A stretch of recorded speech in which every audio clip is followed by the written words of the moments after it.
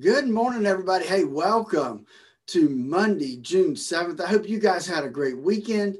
The markets, well, we'll just have to wait and see what shakes out. We do not have much in the way of earnings today, don't have much in the way of economic numbers. But Dave and I always find something good to talk about, some good information out there. And I think we have that for you today. So, hey, remember, before we hook up with Dave here in just a second, remember, there is only one thing that any of us can control within our portfolio. And as the markets hit all-time highs again, it becomes even more important. And that's how much risk do you have in your current portfolio? Do you know what that number is? And does your portfolio match up with your risk number? If you don't know the answers to these questions, give us a call at 863-382-0037 to find out those answers. And with that, good morning to Dave. And that is no doubt. No doubt it's no doubt. Says so right on the record, so I know for sure. It's 8:40 here, 20 before 9. I'm marking time for a second because I didn't give Phillip a chance to really get seated in his chair before the record ran out. We are going to check your finances here and find out what Wall Street's doing to you this morning. We are going to go to Phillip Statler from Statler Financial Services in downtown Sebring. Phillip, how was your weekend and how you doing this morning? Hey, I'm doing great this morning. Good weekend, nice and relaxing, and which is always good. So I hope you did as well. And I did. We start the second week of June, Dave.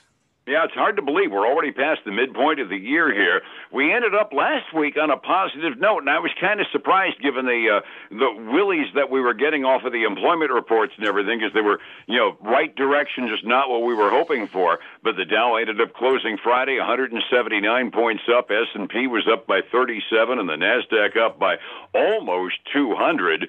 Which kind of is a surprise. I'm looking at the futures markets over the weekend, and it was kind of herky-jerky. It's one of those times where people really don't know what to think, do they? No, they really don't. Dave, we started out this morning when I got up this morning and looked at the futures. Everything was pretty much red across the board. Now, we've made some improvements since then, but still, herky-jerky is probably a good word for it. Yeah, really, it's kind of weird. And one of the things triggering it is a Morgan Stanley piece that you found on the news ticker. They're not particularly optimistic over the next 6 months, are they?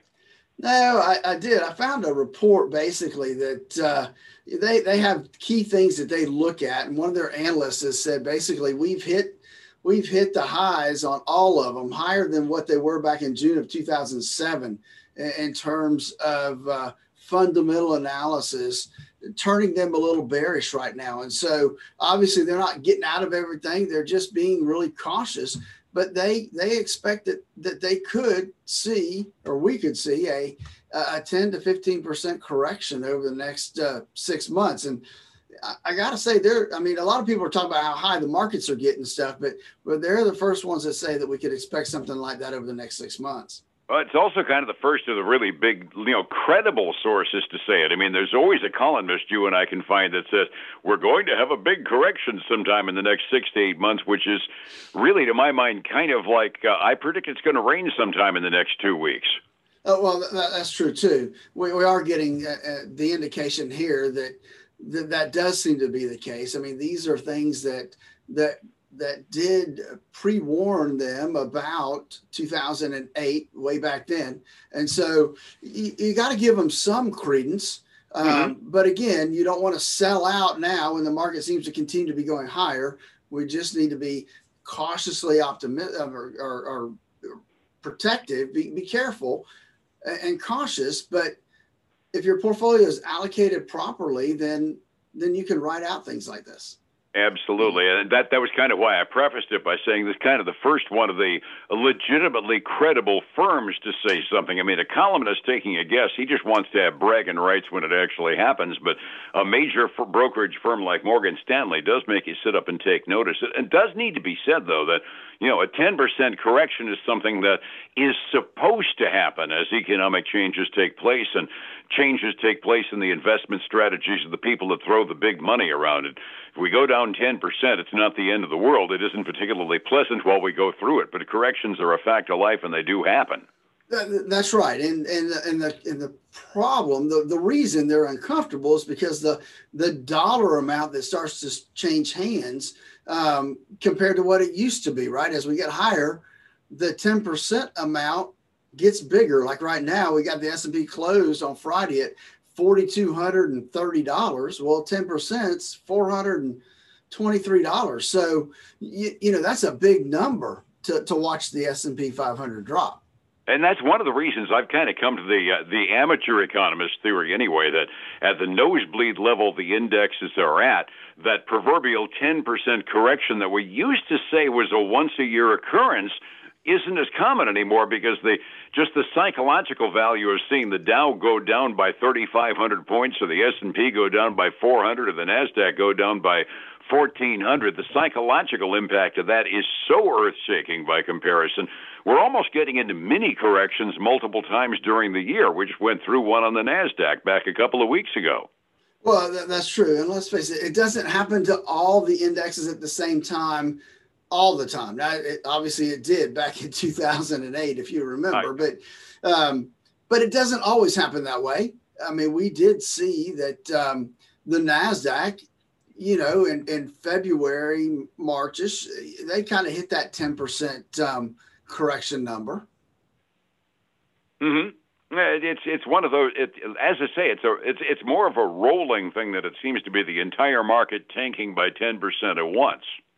Exactly. So we'll have to just this is one analyst, one set of numbers, but it does give us the idea that we need to make sure that we're comfortable with the amount of risk that we have in our portfolios. Which is kind of something you preach very successfully in your line of work as well, risk management and knowing where the possibilities are.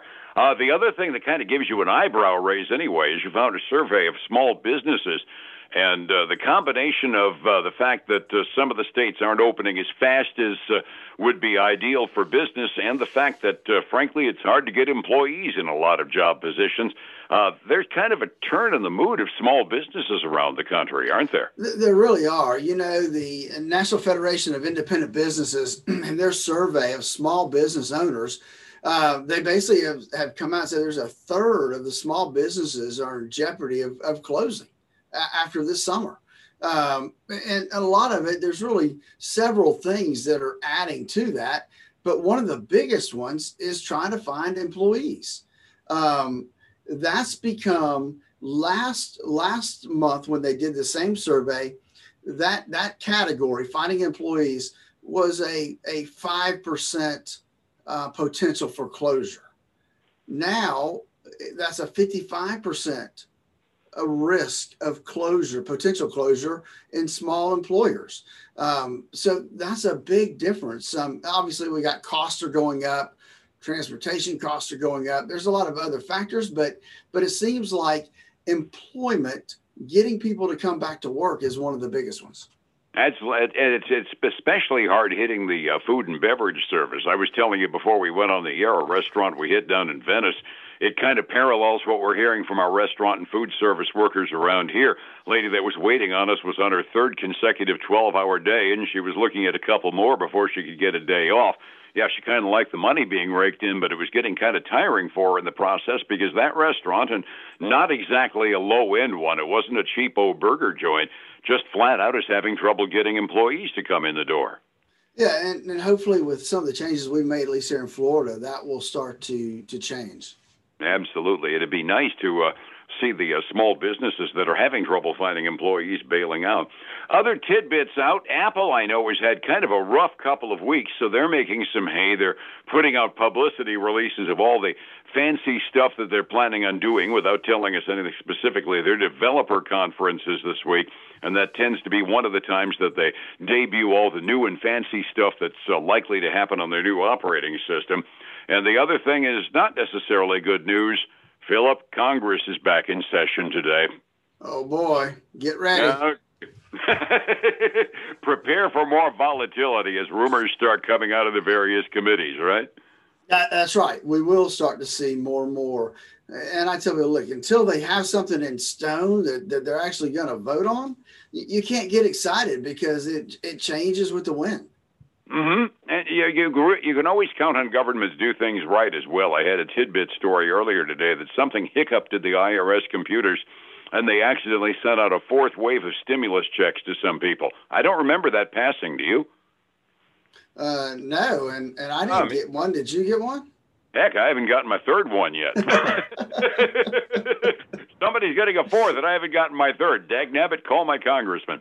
There's a couple of reports that you got out this morning, one or two anyway, I understand, tail end of earnings season. It is a very tail end. I do have one company that we won't recognize the name, but we'll recognize some of their products, and that's called G3 Apparel. They are the makers of things like DKNY and DKNY jeans and Donna Kerrigan and a lot of those different types of things that they produce. And so they had a decent quarter, 15 cents ahead of estimates, revenue above forecast. They gave an upbeat full year outlook. I looked just a few minutes ago before we got on the air, and they're up like 8%. Cool. But now I don't know what's happening. They still are. I'm sorry. They're still up about 8.1% right now this morning, Dave. I thought Donna Karen might have changed her name or something. What? It's good to see a luxury product go, because that indicates there is some spendable income out there. Resetting the table for the morning, green ink, and some pretty decent green ink on Friday, 45 minutes before we start out Monday morning. Phillip, what are we looking at? Hey, we've got, I'm going to say mixed bag right now in the indexes. We do have the Dow heading up about 0.25%. The S&P 500 is up a little less than 0.1%. And the NASDAQ is actually red $3.50. So it's such a small number, I can't even tell you what it is right now. So, but it is very, very, very pink. On the commodities front, we have gold and silver both down. Silver's down 0.75%. Gold is down about a little over 0.1%. And then crude oil is it's down 0.2% to $69.48 a barrel right now. The fact that it was down to get to $69.50, that's a scary thought, isn't it? It is. I saw something where it was getting really, really close, if not over 70. Yeah, that range is ratcheting upward, and I don't like it one tiny bit. Overseas markets, we had a mixed bag on the Asian rim. Japan and mainland China were up by a tinch. Hong Kong down by a tinch at the close this morning. Europe is looking at our performance from yesterday and saying, oh, okay, fine. They're generally up by 0.25% to 0.33 halfway through their day. We were talking about the herky-jerky futures and the outlook from some of the big houses, Phillip. That kind of indicates that a person needs to know where their risk is in their retirement fund, especially if they're getting close. How do I find you to find out where it is? Absolutely, Dave. The closer you get, and what is close? 5 years from retirement is really getting close, and you need to know what risk you're taking within the market. To find out, give us a call at 863-382-0037. Check out our website at statlerfinancial.com, and then join us this weekend for the Statler Financial Radio Show, 6 a.m. and noon on Saturday, 10 a.m. Sunday morning on Highlands News Talk 730. And, of course, back here again tomorrow morning about the same time on Light FM. Phillip, thank you so much. We'll see you then. All right, buddy. You have a great day. You too. Be well, my friend. It's 105.7 Light FM and Statler Financial Services. Phillip Statler. Hey, folks. Again, I want to thank you for joining us today. I hope you'll share this with your friends and family. Have a great day. I look forward to speaking to you guys again tomorrow. Bye now.